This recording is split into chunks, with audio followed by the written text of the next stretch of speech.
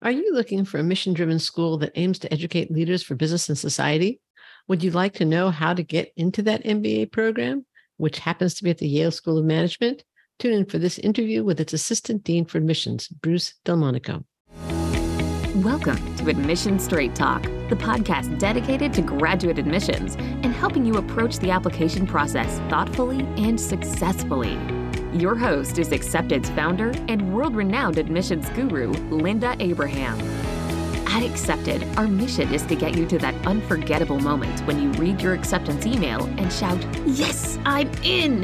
Confident you'll be attending the perfect program to help you launch the career of your dreams. Welcome to the 542nd episode of Admission Straight Talk. Thanks for tuning in. Sometimes I'm asked, is the MBA worth it? And my answer is, it depends on your individual circumstances. But I've got good news. We've developed a tool that will help you evaluate whether an MBA is worth it for you and your individual circumstances. And it also estimates by how much. Just go to accepted.com/MBAROI. Again, it's accepted.com/MBAROI and check out how much you're likely to benefit or not from taking an MBA education. And using the tool won't set you back even 1 cent because it's free. It gives me great pleasure to have back on Admission Straight Talk, Bruce DelMonico, Assistant Dean of Admissions at Yale School of Management. He's been on the admissions team at Yale since 2004.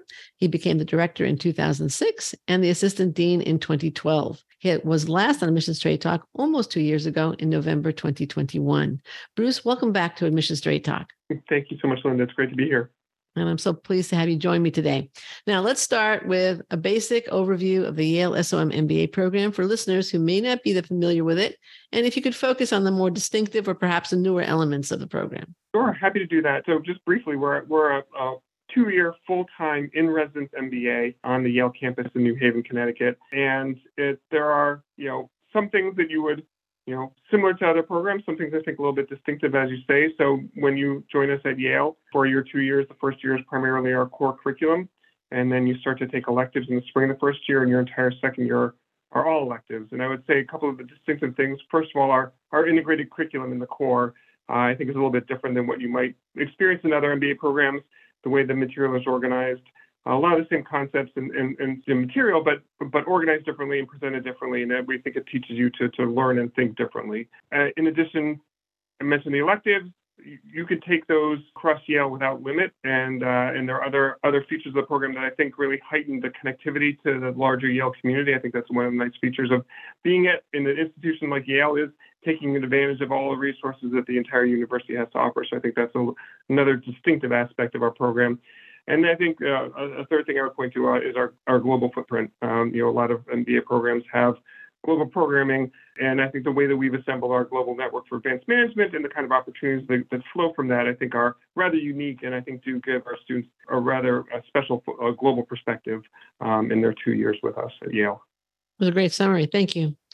Now, you mentioned the global network. Yale was a leader in global education for its students, innovating before the pandemic. The Global Network for Advanced Management, which allowed students to take classes around the world from New Haven. Yeah. It also had several study abroad programs. Now that the pandemic seems to be behind us, we're hopeful. What are the global study options at Yale? Can you go into that a little bit more? Sure, happy to do that. Knock on wood about the pandemic, of course. Yeah, so pre-pandemic, we've had this sort of portfolio of global opportunities, and you mentioned the Global Network for Advanced Management. That was probably the centerpiece of it all, but there were others as well. The pandemic obviously understandably caused us to sort of pull back on that. There were still some virtual opportunities that existed that continued, but the in-person pieces had to be put on hold, and now those are back. And so it's really, as I mentioned, it's kind of a menu of opportunities that exist. We do have what we call our global studies requirements. So when you come to Yale for your MBA, you do need to complete at least one global studies opportunity that exists. Lots of students will do more than one. And the idea is we want our graduates to have that global perspective, that global mindset. And so, again, many of these opportunities exist through the Global Network for Advanced Management, or GNM as we call it, which is a network of 30 or so top MBA programs from around the world. And we kind of assembled these. It's been about a decade or so at this point, and it's now a self-running, self-sustaining entity. And the idea is that through the global network, there are what I call more modular opportunities to experience learning and business in other countries, other regions, other parts of the world. And so the idea is that in certain points in the fall and the spring, there are these week to 10-day long opportunities to take classes at one of the other global network schools with students from all the other participating global network schools. So it could be up to 30 students from 30 other business schools, peer schools. And the idea is to really, it's not a one-to-one relationship like a lot of other business schools have put into place, but it's a many-to-many relationship. And the idea is it really amplifies the connections you're able to make, the learning that happens, and the ways in which you're really able to expand your mindset. So those global network weeks are one of those of the global network opportunities. We also have the virtual opportunities through the global network, which I mentioned, which are similar. They're semester-long courses that you will take virtually with students from the other global network schools. We also have our own international experience trips that we organize that are run. I think some of the schools have this. These are, again, sort of 10-day to 2-week trips run by one of our faculty members to one or more different countries around the globe. It's a group of about 20 or so students. You meet with business leaders, government leaders, heads of nonprofits. Again, the idea is to get a sense of the business, legal, regulatory, cultural context in which business operates in different parts of the world to get a fuller understanding and sensitivity to those differences. And those are very highly rated. Those, again, happen in between during spring break when classes are not in session. We also have some experiential opportunities that are global in nature. So our Global Social Enterprise, or GSE course, Global Social Entrepreneurship in India, and others. And those are courses where you are academic in nature, you're taking classes, but then part of it is consulting to social enterprises in other parts of the world, or social entrepreneurs in India or elsewhere. There are other courses as well. So these are more experiential in nature. And then the final thing I would say is we have our semester-long exchanges with some key exchange partners, and that's if you want a longer, more immersive experience. Those opportunities exist as well. So those are the portfolio, the menu, as it were, of options that exist. And one thing I would point out is when you come to Yale, these are global studies requirements. So you do have to take at least one, but you can take more of these. You actually get a global studies account when you come to Yale that actually helps pay for the cost of these opportunities, because we didn't feel like it made sense to make this requirement and then to not give you the ability to actually undertake them. And so when you pay tuition, you actually get several $1,000s back to be able to pay into an account to help pay for these different possible trips and opportunities. That's great. That's great. Just back onto the network. Okay. So yeah, it is possible. I know you have many different schools. I don't remember all of them, but let's say you enroll in a network class. You could be taking students. There could be students from a school in France, a school in Africa, a school in Asia, a school in Canada or South America, all taking the same class. Exactly. That's exactly right. So it's not just like if you go to Koç University in Turkey, you're taking courses from faculty for Ed Coach, but you could have students from, IGADE, from FTV in Brazil, from Renmin in China, from HEC, from a whole host, of business schools from around the world. And so that's part of the unique feature. I think the part of the compelling aspect of this programming. Yeah. I don't know of any other similar program. So obviously everybody participating. So it's not unique to Yale, but by its nature, but it is a distinctive, if not unique, program. Now, I noticed in preparing for the call that throughout the site, there is an emphasis on the mission, on SOM's mission of educating leaders for business and society.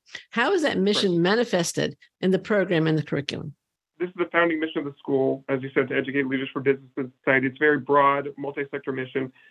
We do have we aspire for our graduates to have impact, not just in the private sector, but the public and nonprofit sectors. I think that's one piece of it. And to really think about, again, not just the benefits that they can accrue to themselves, but kind of the positive impact they can have on their organizations and their communities and the world more generally. And I think the way that manifests itself in terms of your question on campus, I think the curriculum is part of it. I did touch on the integrated curriculum earlier, and that is, again, the first year core curriculum. I think it is quite distinctive, and the material, as I said, is organized differently than other schools organize, or the traditional MBA curriculum, the way that would be organized. And again, the idea was to break down functional silos and not teach just according to discipline, but work across functions and across and across disciplines to have our students think very broadly about the ways that different concepts, different functions of an organization interrelate, even different industries,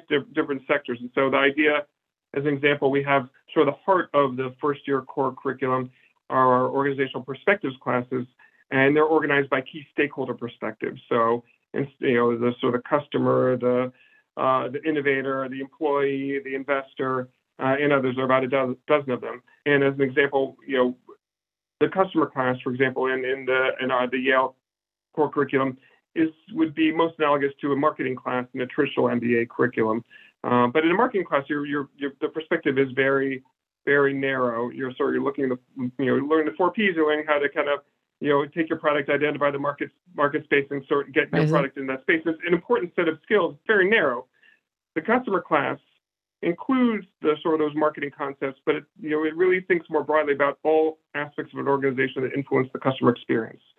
So it's kind of thinking about sort of the 4 Ps, but it's also thinking about operations and accounting and technology and sort of HR and how all those are influence the customer experience, how those are all interrelated, and how you need to think as a leader, how you need to think about them all together.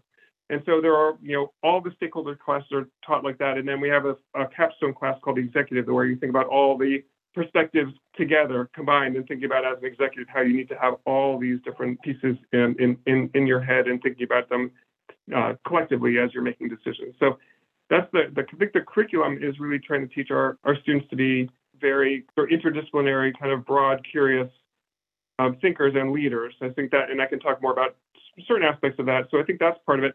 Again, mentioning the global piece that we just talked about, very mission aligned.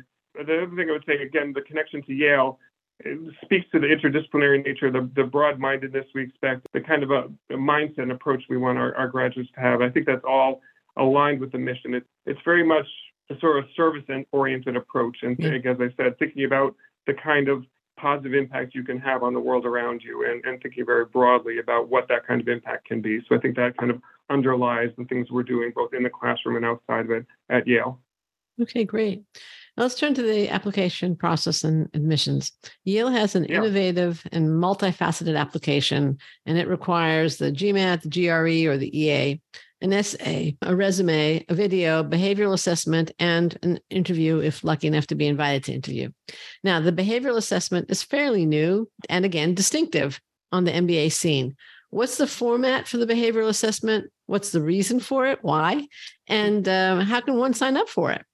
Yeah. So the behavioral assessment, I want that clarification. So in terms of the standardized tests, the GMAT, GRA, the EA we accept for the executive MBA, not for the full-time. Okay. So that's Thank you. one small clarification. Behavioral assessment it's an additional component. There's nothing you need to do to sign up for it. When you apply to Yale, after your initial submission, you will get access to the behavioral assessment as a next stage. It's part of the initial submission, but it happens after you click submit. And we've been developing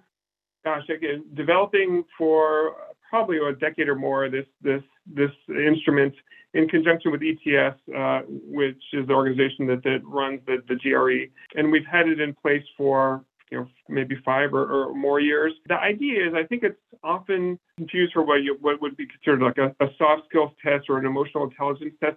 It's not really that. It measures a set of intra and interpersonal competencies that we use to actually evaluate your academic preparation for the program.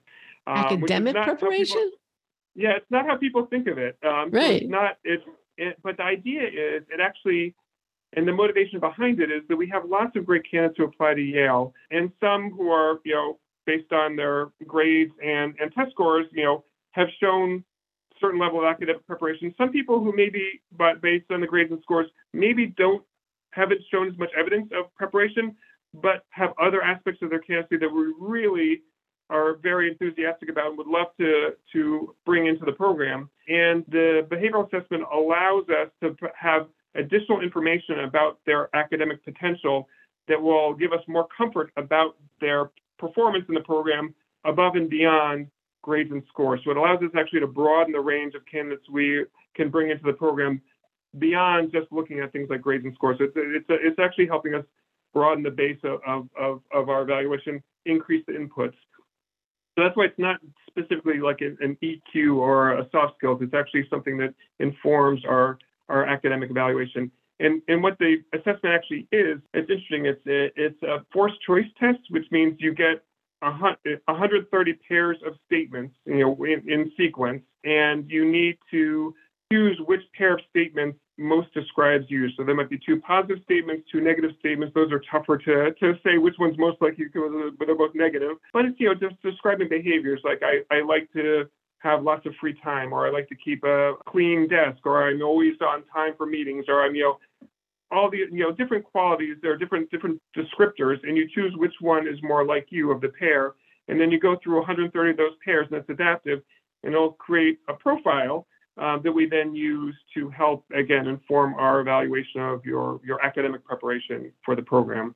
So that's basically how it works. It sounds almost like it's more of a professionalism assessment. Well, there are lots of different dimensions that it's assessing, and we look at certain subset of those assessments. It's developed, not to get too far into the background, it was developed actually by the U.S. military for officer development. So it's used in, as you say, it's used in the professional development context most commonly.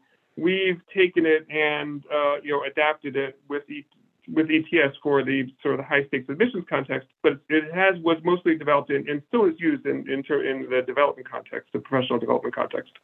Okay, great. Medical schools have a lot of, or increasingly turning towards what they call it a situational judgment test. So it doesn't sound like it's identical, but it sounds like it's somewhat similar. I think that's right. Yeah. And medical schools tend to be, as I said, they tend to be a real interesting space for innovation in the admissions process. We talk with med schools and kind of keep an eye on what they're doing a lot, just because it's an interesting sort of interaction.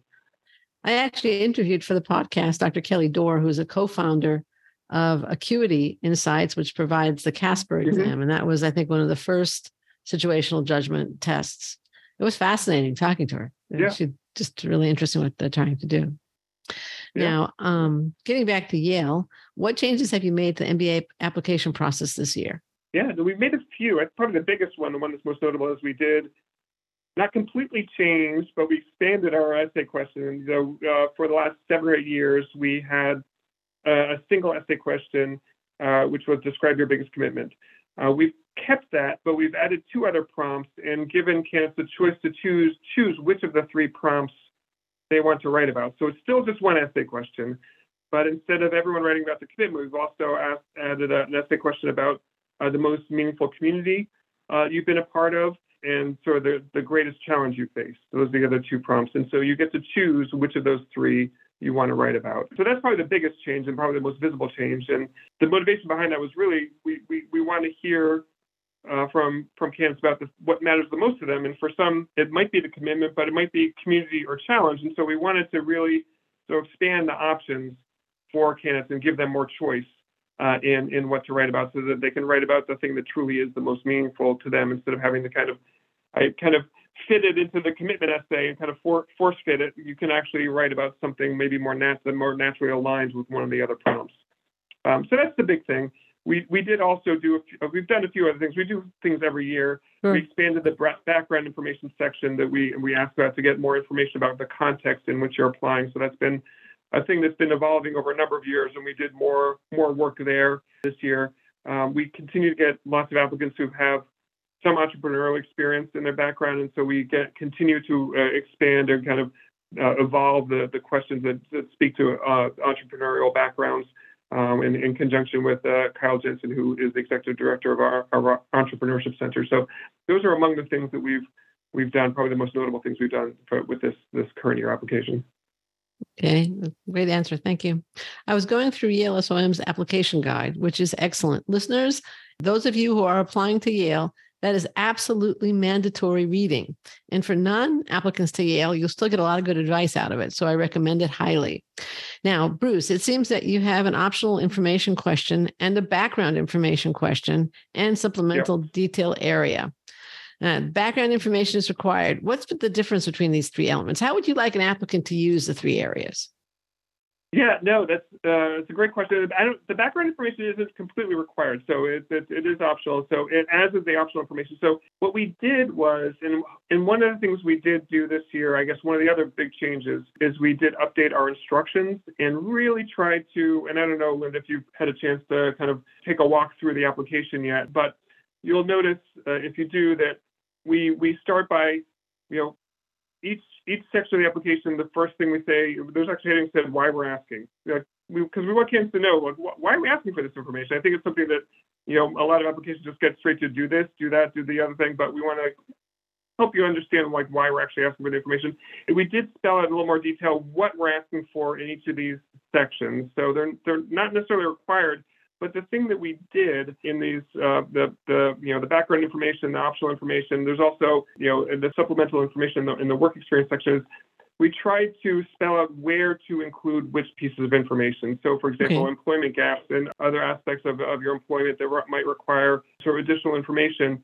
We identified where to put that instead of saying instead of the optional information being a kind of a free-for-all of information, we wanted to divide, and partly this is for the evaluators to elicit information more consistently from applicants, so that we're getting this similar information in the same way in the same place from all applicants.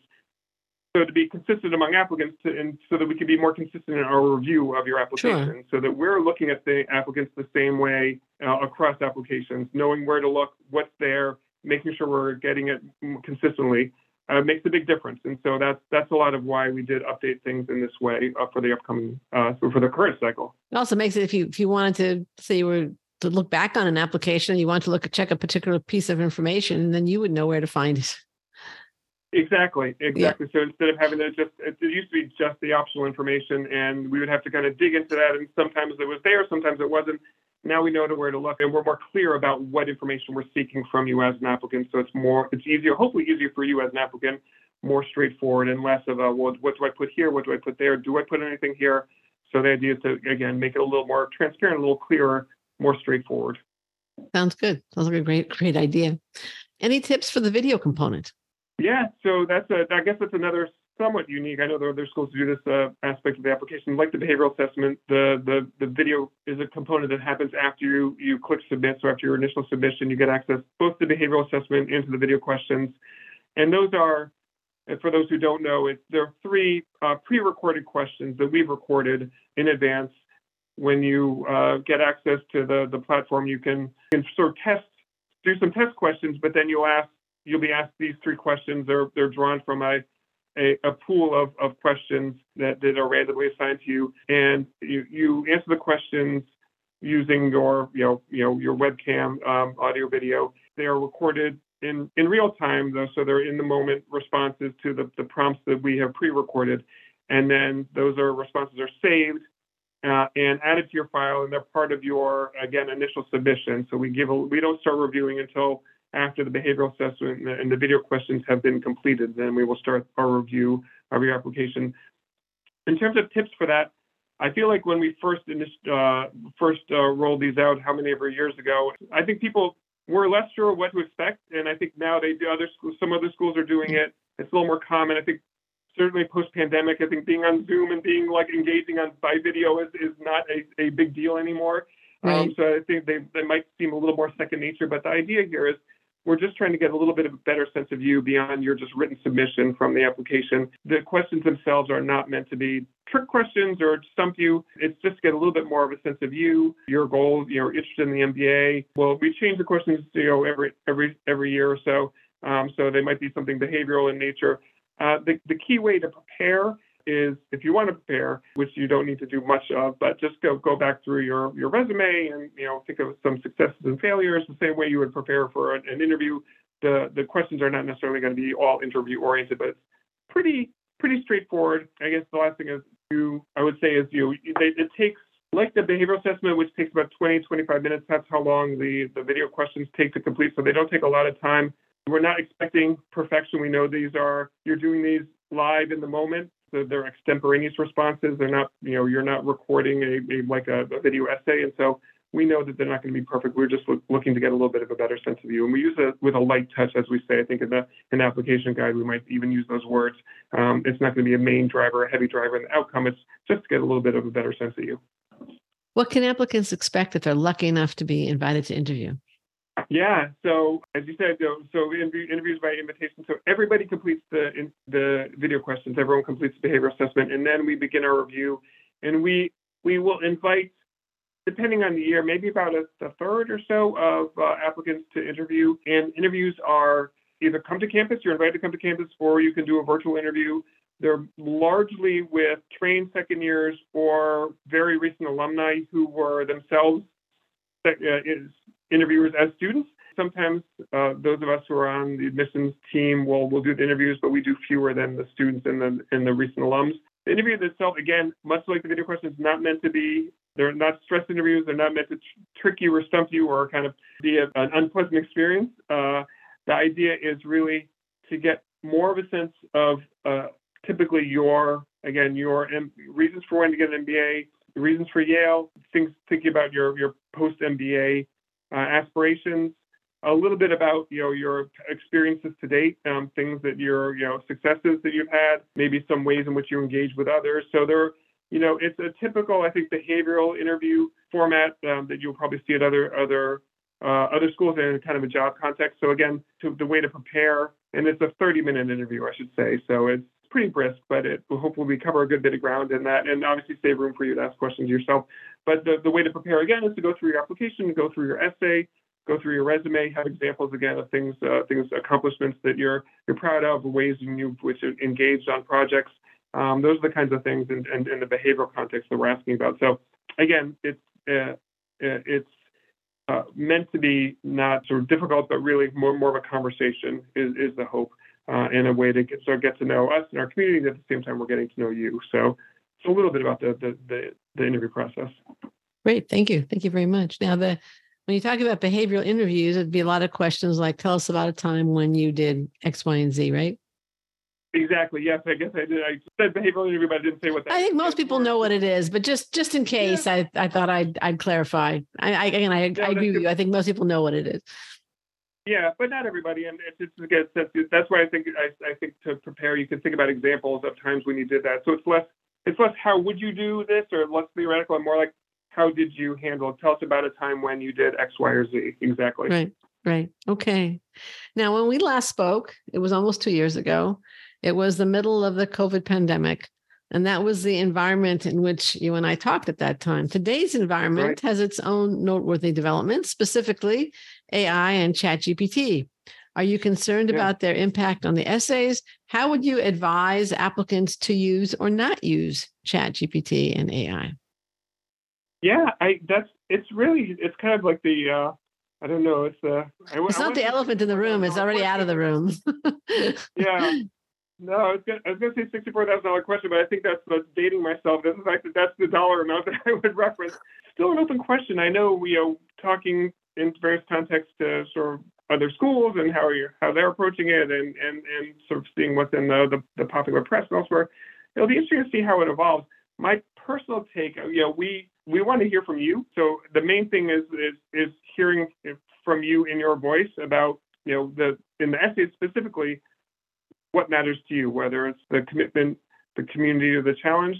I don't know. I guess the two things I say, this isn't a writing contest. This isn't a literature program. We want to make sure you can communicate in writing, but we're not going to be, marking you up if you're a Hemingway as opposed to I don't know what. So write an MBA essay in Hemingway style or Shakespeare style, or exactly. I mean, you could actually do that, I guess, with the ChatGPT. But we're, that's not going to earn extra points. So if the point is to have something, right for you, I don't think that already exists. You could already have, I guess, programs to do that. But if the idea is to tell you what to write about, I don't know there's any benefit from having a computer program tell you what matters to you. And certainly they're not going to know what matters to you. So I don't know. I guess I question the utility in this context, even though I'm sure people will And I think we do say that I guess the straightforward answer is we do tell people that the essay should be entirely their own work. So that would suggest don't use ChatGPT or any other kind of AI-enabled sort of functionality. But also, even aside from that, I don't know the utility of that. It's we want to hear from you. We care about what you have to say. We don't, again, what some large language model has to say about you, I don't know how relevant that is. So I guess our instructions say don't do it. But even if you were to do something with ChatGPT, I don't know what you would get out of it. But we'll see. I could be wrong. Be an interesting cycle. Well, and I've said this before on the podcast, so listeners, forgive me if I'm repeating myself. I tried it out at one point and got absolute drivel. It was utterly worthless. And it was not a reflection of anything other than what they thought people should write. It didn't reflect anything of me. And then the other thing was one of the consultants who happens to have a master's in journalism decided to use it to see if she could write a MBA essay with it. Now, obviously, she's a gifted writer and she knows what a good MBA essay is. And she said it took her longer to use ChatGPT to get it to a point where she'd given it enough information that it could produce an essay that it would have taken her to just write the essay herself. So yeah, I could believe that. I mean, obviously, these the programs are evolving quickly. I don't know if we're on GPT-4 and then if 5 is coming in. Mm-hmm. Obviously, there are other programs being developed elsewhere, but at the same time, yeah, I think that advice and that experience holds. We put it. Some of my team have put our essay prompt into it and to see what they'll come up with, and it requires a lot more work just to get it where you want it to be. So yeah, might be a very good grammar checker. I don't know, but you already have that in Word. So anyways, right, exactly. What advice would you give reapplicants to Yale SOM? Yeah, I think the main thing we do have I'm trying to remember the percentage. I think I hate to look to the right number. I think it might be about 10% of our applicable are reapplicants. So it's not an uncommon thing. The first thing I would say is there's no stigma or bias to reapplying. We look at reapplicants the same we look at first-time applicants. If anything, you might have a little bit of a leg up because you've gone through the process once you know what to expect, and maybe you've had a chance to refine your application from one year to the next. I guess what I would say in terms of how to approach it is think, we're not inherently going to be looking back at your previous application, but we will have it available. So think about your subsequent application as a bit of a conversation with your previous application in the sense that you want to build from it. You don't want to be what you submit to be exactly the same as the previous one, but you also don't want it to be so different that it looks like a completely different applicant. So don't feel as though, it's not as though you should, in your previous application, you want to be an investment banker and now you want to, be a social entrepreneur. Like going from one extreme to the other, that's not that those are extremes necessarily, but going from one thing to another is not necessarily what will serve you well. So think about, what your previous application may be built from that and kind of think about how you might be able to kind of refine in maybe more subtle ways or more limited ways from what you had previously submitted. Now, I mean, you've been doing this for a while. You've been in admissions now for almost 20 years, right? Not quite, but almost. What are some common mistakes that you see? You kind of wish, oh, gee, are they doing that again? Can't they not do that? Yeah. I mean, I've seen some stuff. I guess that's over in my. I'm sure you have. I've seen some things, and there are definitely some. Maybe after this is over, we can compare notes. But I guess there are mistakes that exist on different levels. There's the much more sort of fine-grained, the proofreading, the attention to detail. You'll hear often like make sure if you've got the right school that you're referencing in your essay and elsewhere. Those are the more straightforward things. In terms of other mistakes, I think there are a few that are more common. And one to say maybe gets back to the ChatGPT. I don't know. I do feel as though we see less of this, but over my time, I still see in admissions, I still see it happening that applicants will present the version of themselves that they think we care about or that we want to see. They'll say, well, this school is really known for this thing, so that's what I'm going to be to this school. And this other school is known for this other thing, so I'm going to be that thing to that school. This third school is a completely different altogether. So I've got this third version of myself that I'm going to present. And I have to say, again, I feel like just in, not that based on any kind of strict analysis, but just kind of intuitively, I feel as though that kind of shading happens less now than it used to, but it still happens. And I don't know that it serves applicants well. I think the idea behind it is to try and make your application more compelling and to stand out more. And the first thing I would say is, if there's a certain number of candidates who are trying to do that, you're all just sounding like yourself, like each other.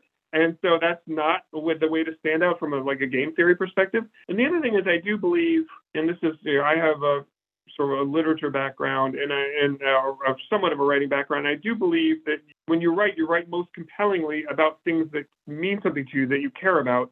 Yeah. And I think that applies kind of to the application more generally. If you're presenting the version of yourself that is most is really you and that you most care about, that's what's going to come through, regardless of what you say you want to do after you graduate or what your academic background looks like. If you're really being yourself and presenting what matters to you, that's the thing that will stand out. So to the extent people deviate from that, I think that's a big mistake. And then one other mistake, I don't want to go on too long, but frankly, one of the mistakes that people make, I think, is not in the application, but in not applying. I think people will still sometimes undermatch. And this happens at undergraduate. I think it happens in the MBA as well. I think there's a sense that, gosh, I need to be, looking at the class profile or just thinking, independent of that, I need to be perfect score, perfect grades, perfect work experience. Otherwise, I'm not going to be competitive. And, everybody has strengths and weaknesses. And I think people, there's no harm if you have a school that you're interested in, but you're looking at the class profile, like, oh gosh, I'm not above it on every front. Well, nobody is. So that's one thing. But I think there's a little bit of self-selection out more than there should be at this stage. So that's not about a mistake in the application process, but that's a mistake in not applying. Why reject yourself? Exactly. Let you do that. Exactly. That's what I'm here for. Right. Or give yourself a chance of acceptance, obviously. But that was a great response. In terms of enthusiasm, yeah, I completely agree with you. It's so much easier to be enthusiastic about something that you feel enthusiastic about. Right. And it does show in all kinds of ways when one is kind of going through the motions, especially if you've been doing this for a while. Yeah, I think, just not to belabor, I think I might have mentioned this to you before. I might have shared this, but one of my favorite admissions, I have an admissions cartoon that's framed in it from the New Yorker.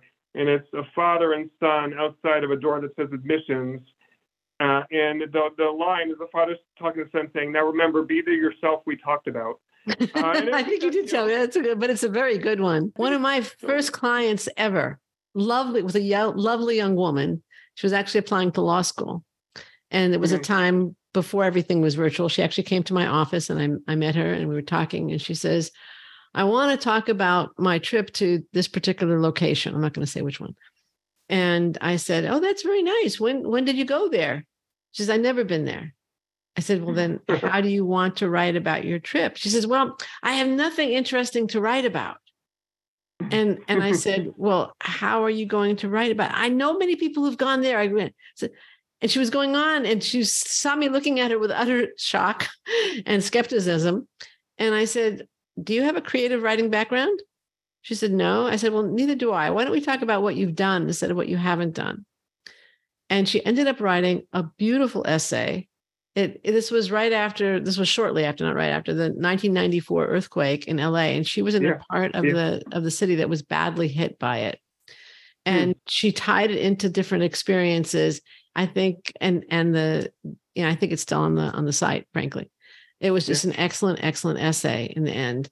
And she got in where she wanted and, was very happy. But I'll never forget that. I mean, it must be almost 27 years ago that this happened. But I'm like, do you have a creative writing background? Well, then let's talk about what you've done. And she did. And it ended up being an outstanding essay. And I think, again, because it was genuine, because it was from the heart, because she really felt it. Again, we had a good structure for it. That's where I think I was helpful to her, but she did a great job and she didn't have to make anything up. Yeah, no, that's a great example. And it still sticks with you 27 years later. So yes, it does. It's sign of how important that is. Right. What advice do you have for applicants planning ahead for a possible application this fall? I think one thing I would say is just talk to people, learn about the schools, I guess stepping back, think about what matters to you, think about what you care about, what you're hoping to get out of an MBA. And then based on that, think about where you might be able to do that. And there are probably a lot of places. But think about the things that matter and the places where that, those you could develop those things, or, whatever dimensions those are. And then talk to people, you can talk to admissions officers, you can talk to students. A lot of us, our schools will give you access to our students on like the website. We have student ambassadors, other schools do as well. Where you're working, you might know some MBA alums, talk to them, get a sense of their experience, what mattered to them, what they got out of it. That can help you refine your thinking. I think all these conversations can be helpful as you're doing your research and thinking about why the MBA, what you're hoping to accomplish, and how it will help you in your long-term sort of professional path.